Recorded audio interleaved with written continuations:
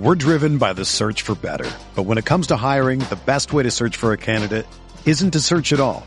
Don't search, match with Indeed. Indeed is your matching and hiring platform with over 350 million global monthly visitors, according to Indeed data, and a matching engine that helps you find quality candidates fast. Ditch the busy work. Use Indeed for scheduling, screening, and messaging so you can connect with candidates faster. Leveraging over 140 million qualifications and preferences every day, Indeed's matching engine is constantly learning from your preferences, so the more you use Indeed, the better it gets. Join more than 3.5 million businesses worldwide that use Indeed to hire great talent fast. And listeners of this show will get a $75 sponsored job credit to get your jobs more visibility at Indeed.com/Blue Wire. Just go to Indeed.com/Blue Wire right now and support our show by saying that you heard about Indeed on this podcast. That's Indeed.com/Blue Wire. Terms and conditions apply. Need to hire? You need Indeed. These two games have been about the Dallas Mavericks, their fans, their intensity to come here and win 2 straight after losing 11 straight to the Phoenix Suns shows that they are locked in and they are here to make this series a little bit more fun. That Phoenix Suns, we knew they're going to make a run. We stay together, man. They're a hell of a team. But I think us staying together, playing physical, was the key to this game. Amazing, man. This team is amazing. Everybody can play. Everybody that gets on the court leaves everything out there. And this team is special. And if we play hard and we get stops, we're a dangerous team. Hi, this is Luka Doncic, and you're listening to the Mavs Step Back Podcast.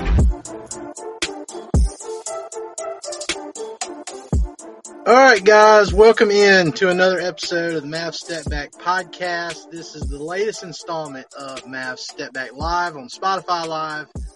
The Mavs, they came out, they beat the Suns in Game 4 of their Western Conference semifinal series, 111-101. It was the same type of energy that they portrayed in Game 3 and got the win. And a lot of weird stuff happened in this game, but, you know, overall, you know, you got the same kind of feel, you know, from Game 3. And now, you know, as bad as things looked when they were down 0-2, it's now a completely new series. The slate is clean. It's a 3-game series going back to Phoenix. And, man, it was something to witness on Mother's Day. It wasn't quite the Mother's Day massacre from 2011 when the Mavs swept the Lakers, but you kind of got those vibes in the first half. And today I have a guest. He's going to stay with us here for a little bit. Josh Eberly. Josh, how you doing, man? I'm doing. It's been a good day. Got to see my mom for a bit. Fit the Mother's Day dinner in right between the 2 games. Nice veteran move, and here we go. Wonderful. Yeah. I did my Mother's Day stuff yesterday, so I kind of got all that out of the way to where I could, you know, just kind of focus on everything today. I didn't do it because of the NBA games. That's just how it worked out. But yeah, I'm glad everybody had a good day.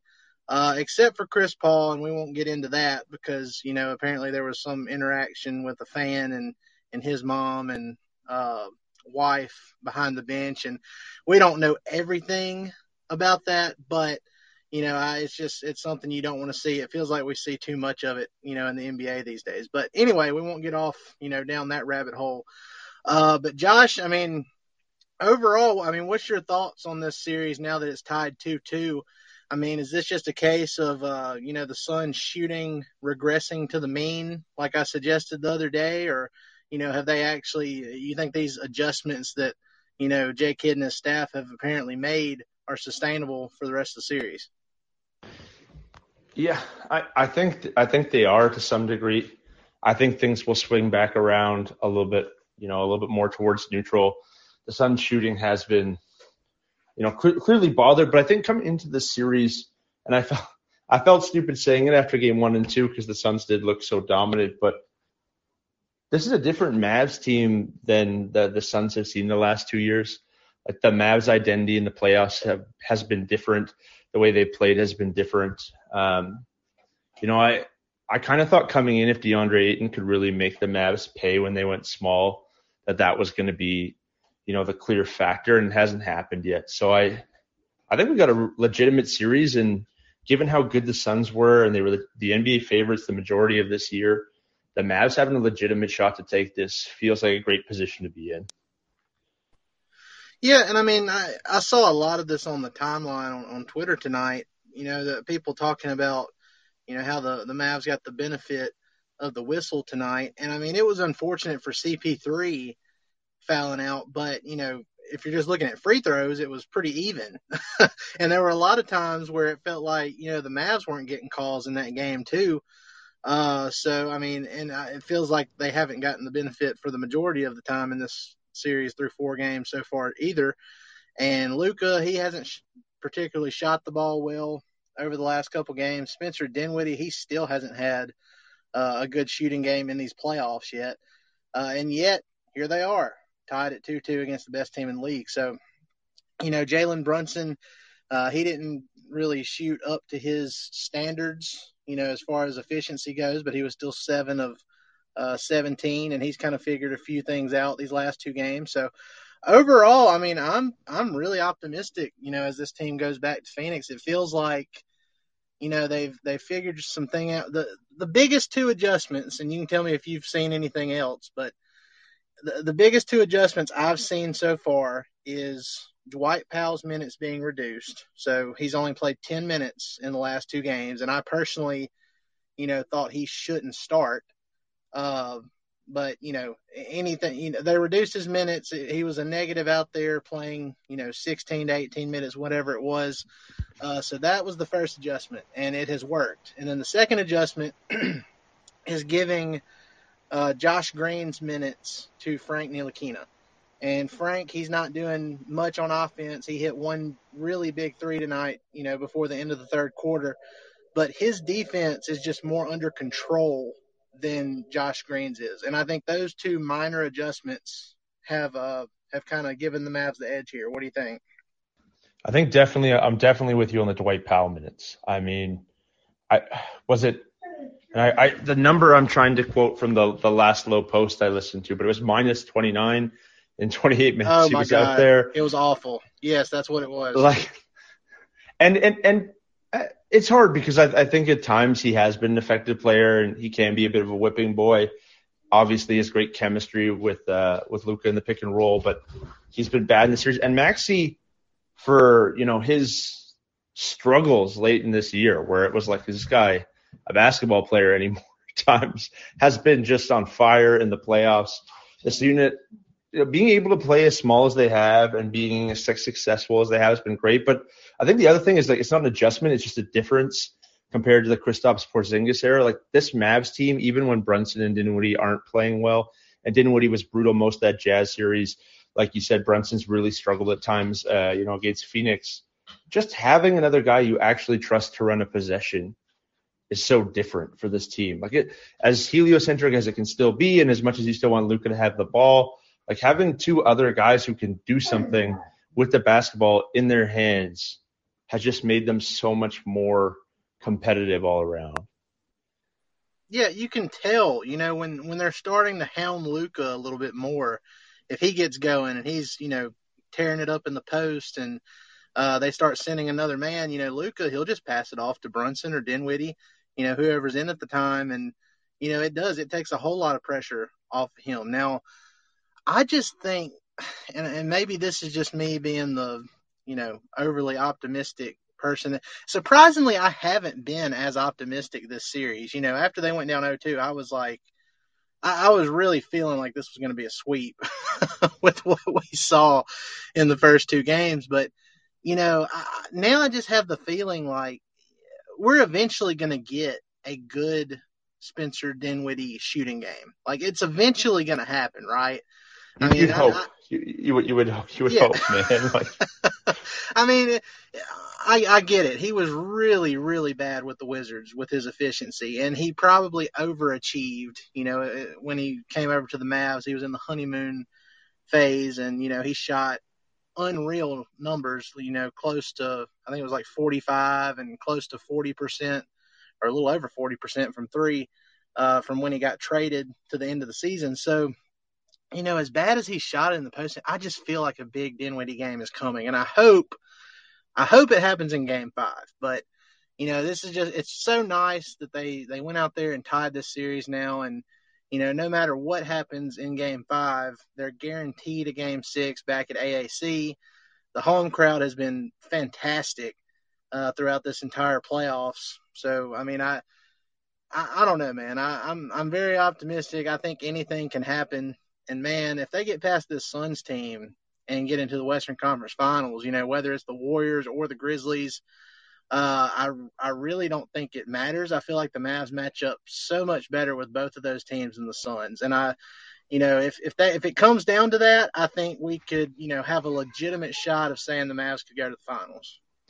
Yeah, you know what, we were talking about, I had a green room earlier today, and someone kind of posed that question where, like, if Dallas was, and this is before, it was as Suns and Mavs were tipping off, but if the Mavs were to break through here, is there like an opportunity to just go win the whole thing?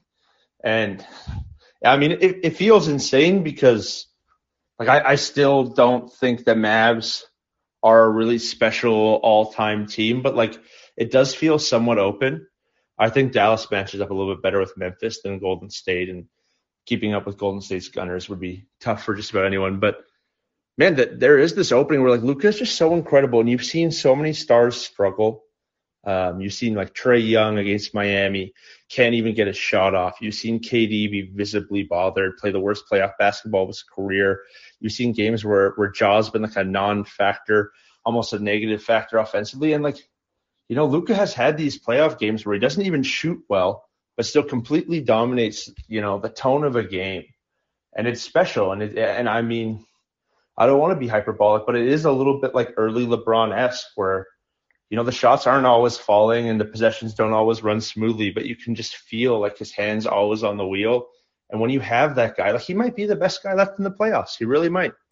And if you have that guy, like we've seen a clear history where the best player in an NBA playoff series is going to come out on top most times. So, they beat the Suns. I mean, dare to dream, and it is the 11-year anniversary of sweeping those Lakers and seeing Andrew Bynum have a grown man fit. But I don't know, man. There's something in the air. I can feel it a little bit.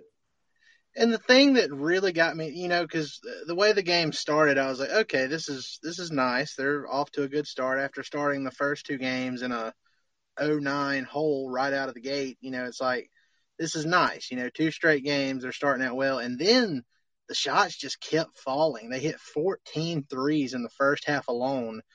And Davis Bertans specifically, that's when I really started to think, oh, man, this is really similar to that that Lakers game 4, because he's reminding me of Peja Stojakovic. Yeah,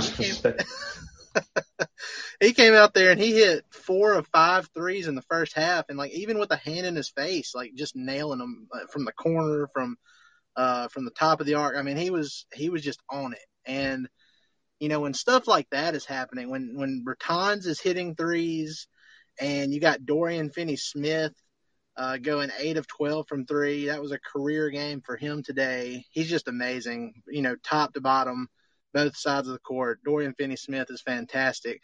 When Luka's getting some help, when he's getting people to join the party, as Jason Kidd likes to say, this is a different Mavs team. So, I mean, I'm thrilled with where they're at right now. And I want to get your thoughts, kind of moving past Game 4 now and looking forward to Game 5. What do you think the Mavs need to do differently, or if they need to adjust anything else going into Game 5, or you think they just, if it's not broke, don't fix it? Yeah, like I think the pressure is on Monty to make the adjustment now. I think the Mavs keep doing what they're doing. I honestly, maybe it's for the sake of, like, keeping the rotation somewhat in place, but, like, Dwight's minutes continue to keep them non-existent. He's not a good fit in the series. Stay small, force DeAndre Ayton to make tough choices on defense, keep shooting threes. Like, the Suns are so spread out, and it's so tough for them to help when the Mavs are playing 4 out like they've been playing. I think, man, I'm a big Chris Paul fan too. Like, I really am. I love Chris Paul. If the Mavs lose, I'm going to root for the Suns just because of CP3, and I want to see him I want to see people give him credit for the career he's had. But like even more on Monty, like Chris Paul's had 2 pretty brutal games here. And I can't imagine today, especially, he just seemed horrendous. And I would think that Chris Paul's play returns somewhat to the mean here. And I guess the series isn't over. It's going to be a tough series, but I think it's on CP3 and Monty to make some changes, because his play today and like the fouls, like that 6th foul, yeah, it was a dodgy call. Granted, like he barely touched him, but he did touch him, and his arms went up. Like he admitted it in the moment, and then he's still so frustrated. Like, he just seems really not himself these last 2 games. Well, and I mean, how much of this has to do with, 1, age? He just turned 37, and 2, I mean, I know Herb Jones is like a really good defender, but the Pelicans defense versus this Mavs defense is like 2 completely different animals. 4 games in, he's already played in the first round, and he played most of that first round without Devin Booker. So, he was pressing it almost 40 minutes a game. How much is this fatigue for Chris Paul? It's he's not getting any younger. He's going up against, really, really good perimeter defenders, and Dorian Finney-Smith and Reggie Bullock, and even when Luka gets switched on to him in certain situations, like he's so much bigger than Chris Paul. He even can give him issues. Now, for some reason, Luka can't guard Jay Crowder. That was driving me nuts today, because he couldn't stay in front of Crowder driving past him to the rim. But what do you think about that? I mean, I know you say that, he could probably regress to the mean a little bit and be a little bit better in the remaining part of this series, but I mean, what are the chances he's just wearing down? Well, I mean, there's something to that, and his age and the amount of time he's played. But like games 1 and 2, they picked on Luka. And in that Pelican series, Chris Paul played slow, and then he turned on the Jets when he needed to in the 4th, and he found the matchup. And I think part of the Mavs playing small and having all these guys out there, and I do like the Frank minutes. I think Frank's another guy. You can't pick on him. He's an asset defensively. Like Chris Paul's going to find that again. Like Luka's going to get picked on some more. Like Luka is very much showing himself to be one of the absolute worst defenders in basketball this postseason. And like I think they're going to get back to trying to exploit that matchup a little bit more. We're driven by the search for better. But when it comes to hiring, the best way to search for a candidate isn't to search at all. Don't search, match with Indeed. Indeed is your matching and hiring platform with over 350 million global monthly visitors, according to Indeed data, and a matching engine that helps you find quality candidates fast. Ditch the busy work. Use Indeed for scheduling, screening, and messaging so you can connect with candidates faster. Leveraging over 140 million qualifications and preferences every day, Indeed's matching engine is constantly learning from your preferences, so the more you use Indeed, the better it gets. Join more than 3.5 million businesses worldwide that use Indeed to hire great talent fast. And listeners of this show will get a $75 sponsored job credit to get your jobs more visibility at Indeed.com/Blue Wire. Just go to Indeed.com/Blue Wire right now and support our show by saying that you heard about Indeed on this podcast. That's Indeed.com/Blue Wire. Terms and conditions apply. Need to hire? You need Indeed. If you're a basketball junkie, then you know there's no better time of year than the NBA playoffs. Twice a week, JJ Redick is cooking on his podcast, The Old Man and the Three. He has guys come on in all stages of their careers to talk about the league and share stories you won't hear anywhere else, including Devin Booker on why he talks so much trash, Ray Allen's epic free throw competitions with LeBron in Miami, and the moment Tyrese Halliburton knew Pascal Siakam would be a good fit in Indy. In addition to player interviews, every Monday JJ breaks down the top 3 things happening around the NBA with unmatched analysis, not outlandish takes, and is often joined by masterminds of the game like Tim Legler to dive deep on rookie reports, trade breakdowns, and why is mean mugging now a tech? You won't find another outlet that covers the game as comprehensively and with such insight as JJ does it on The Old Man and the Three. Make this your companion podcast during the playoffs. Listen to The Old Man and the Three ad-free on Wondery Plus or wherever you get your podcasts. I'll kind of counter question to you. What do you think about kids' comments on Luka needing to compete more defensively? And do you foresee those sort of comments? Kid's been really sharp lately and his team's playing good basketball, so you understand it. But what do you think about those comments long term? Man, I'm actually glad you brought that up because I saw a lot of people not a lot, but I did see a handful of people kind of freaking out about that and, he doesn't need to be talking about his best player. I think Luka responds to that.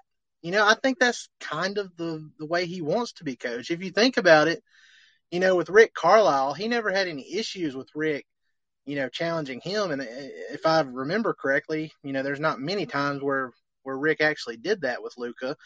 But the thing that Luka had issue with Carlisle was how he treated his teammates at times. He was reportedly, kind of demeaning towards his teammates and guys on the end of the bench and stuff like that. And, Luka just wasn't having it. So, I'm fine with it. I love that Jay Kidd, straight up comes out and says, look, you got to be better than a swinging door on defense. And he doesn't word it that way. He uses the word. It wasn't far off. It wasn't much.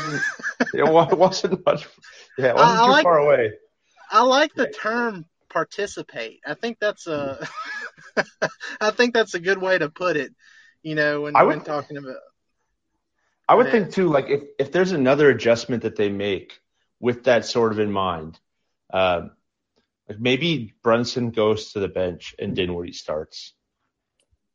And then, one that makes you a little bit better defensively, I think. But at the same time, too, that maybe that gets Brunson that chance to run more plays, per the comments here, heliocentric, and get Brunson the touches that he just kind of earned here. That might be the one other thing I think about. But I thought those comments were interesting because I've talked to so many players who say, the one rule is you never talk about your teammates in the media. You never talk about the team in the media. You tell a guy if you have a problem. So hearing kids say that, I think the team's responded well. I don't think he'd say that if he didn't have a good rapport with Luka, but interesting time to drop a quote like that. That's what I was about to say too. If he didn't have such a strong relationship with all of these guys, he wouldn't be saying the things that he's saying. That's it'd be one thing if Rick Carlisle, who, that we know that kind of boiled over towards the end of last season. If he came out and said some stuff and you could see guys talking behind his back in the locker room and, saying stuff, but I really think there's such a tight bond between him and all the players on the team. And they just really enjoy playing for him. And it's not just Kidd either. It's his coaching staff. He has an excellent coaching staff around him. Igor Kokoskov, Sean Sweeney, Jared Dudley, who I don't know how much he actually helps with the game planning and stuff, but he's a former player and I'm sure he helps the rapport there too. But I think it's a good thing. I like that Luka gets challenged, and I think he needs somebody like that, to keep his head where it needs to be. It's he's super good. He's the best player in this series, but there's always ways that he can improve, and I think he enjoys that challenge. So I'm okay with it. I don't think there's going to be any issues with that going forward. And to your point about the potentially starting Dinwiddie, my idea before they won these last two games, I figured if they kept starting Dwight Powell, they'd get swept. But that's why I'm not a coach. But it felt like that after two. It did. It really did. It was so obvious that he was the common denominator there. But my idea was start Maxey in Dwight Powell's place and then just go all in on small ball off the bench. Just don't even play Powell and just go all small ball off the bench. And, I could see that working, but like I mentioned earlier, if something isn't broke, you're kind of hesitant to try and fix something that isn't broke. So maybe they can go with what they've changed so far and go into Phoenix and get a win. And even if they don't, it's coming back to Dallas either way. Well, I want to run one more thing by. I got to get running here pretty soon, but I want to run one more thing by you because people keep asking me about this, and I kind of wanted to ask someone plugged into the Mavs, because I'm going back and forth on it. There was the alleged deal where Brunson was offered 53-something million, didn't take it. I heard a rumor that he asked for 480, Mavs didn't take it, and then now we have sensational play in the Utah series, subpar play in the Phoenix series. Let's say the Mavs win here and lose to the Warriors. So they go to the conference finals. They have this great run. He has mostly good play. What are you comfortable with? First, what are you comfortable paying him? And then are a Brunson, Luka 1-2 offensively good enough to go further than this? That's a good question. And before the playoffs started, I was comfortable with anything around, 16 to 20 million for Brunson. And what a lot of people don't, I see a lot of the same rumors and stuff you do, but the Mavs, they couldn't offer him any more than 4 years, 55 million right now. If they were going to give him anything more than that amount, more than the Dorian Finney-Smith extension, it was going to have to be this summer. So they, legally, like by the CBA, they couldn't offer him any more than that right now. So, and then according to Rick Brunson, I think he said that the Mavs never even offered the 4-year, $55 million deal, or at least before the season. I think they came later on in the season, and they're just like, no, you didn't do it before the season, so we're waiting now. So I was comfortable with anywhere between 16, 20 million. After what we've seen now, like if it ends up being close to the 25 million range, I'm okay with it, because you look at what else are they going to do? They're going to be a luxury tax. Go ahead. Yeah. I hear what you're saying. So let's say that is what it is. It's 4 for 100 or whatever it is, and 25 AAV. But do you think are they simply at that point signing him not to lose him and then keeping their options open, or has Brunson played well enough to be the number 2 on a team that's a contender? Do people feel like he's that type of a player? I don't know that he's that type of. I think he could definitely be like a legitimate number 3 on a true contender. But Josh, if the Mavs go to the Western Conference Finals, and depending what happens there, like you said, if they lose, or if something happens and they end up in the finals, it's like, well, they've been able to make it work. So I just think it's at a point where you have to do what you got to do to keep him. And even if you don't think he's that guy, at least he's more tradable at that bigger number than he was this year as a guy making 1.8 million.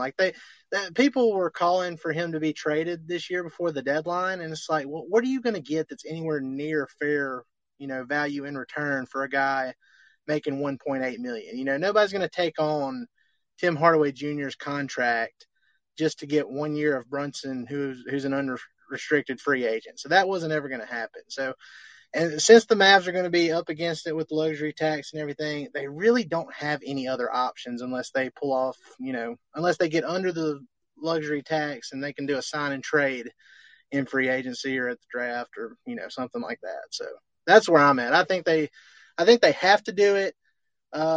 Anything over that 25 million mark, I would cringe, but I just think they got to do what they got to do to keep him at this point. Yeah, fair enough. I think that is the prevailing thought is there's no option to let him go, right? It'd be massive failing on the Mavs to let him walk to Sacramento or San Antonio, who have cap, or, facilitate a sign and trade to the Knicks or whatever they're hoping is going to happen. But it's crazy because I know what you're saying. All of a sudden, what if they do get to conference finals? What if they get to the finals? But this year feels insane where I comfortably picked the Mavs over the Jazz, not even knowing the extent. No one really knew what Luka was going to look like, if he was going to be back right away. And I was comfortable picking the Mavs without Luka against Utah because they were just that dysfunctional They were that unhappy. You could see it in their play. They couldn't defend a lick. And I mean, Phoenix is so different. Like, Phoenix is this great team statistically all year, and for the Mavs to be in this situation, it does make you sort of reassess. And all of a sudden, that Dorian Finney-Smith contract, which I think a lot of people were really split on, is suddenly one of the best contracts in the league. Yeah. Oh my God, what a bargain, right?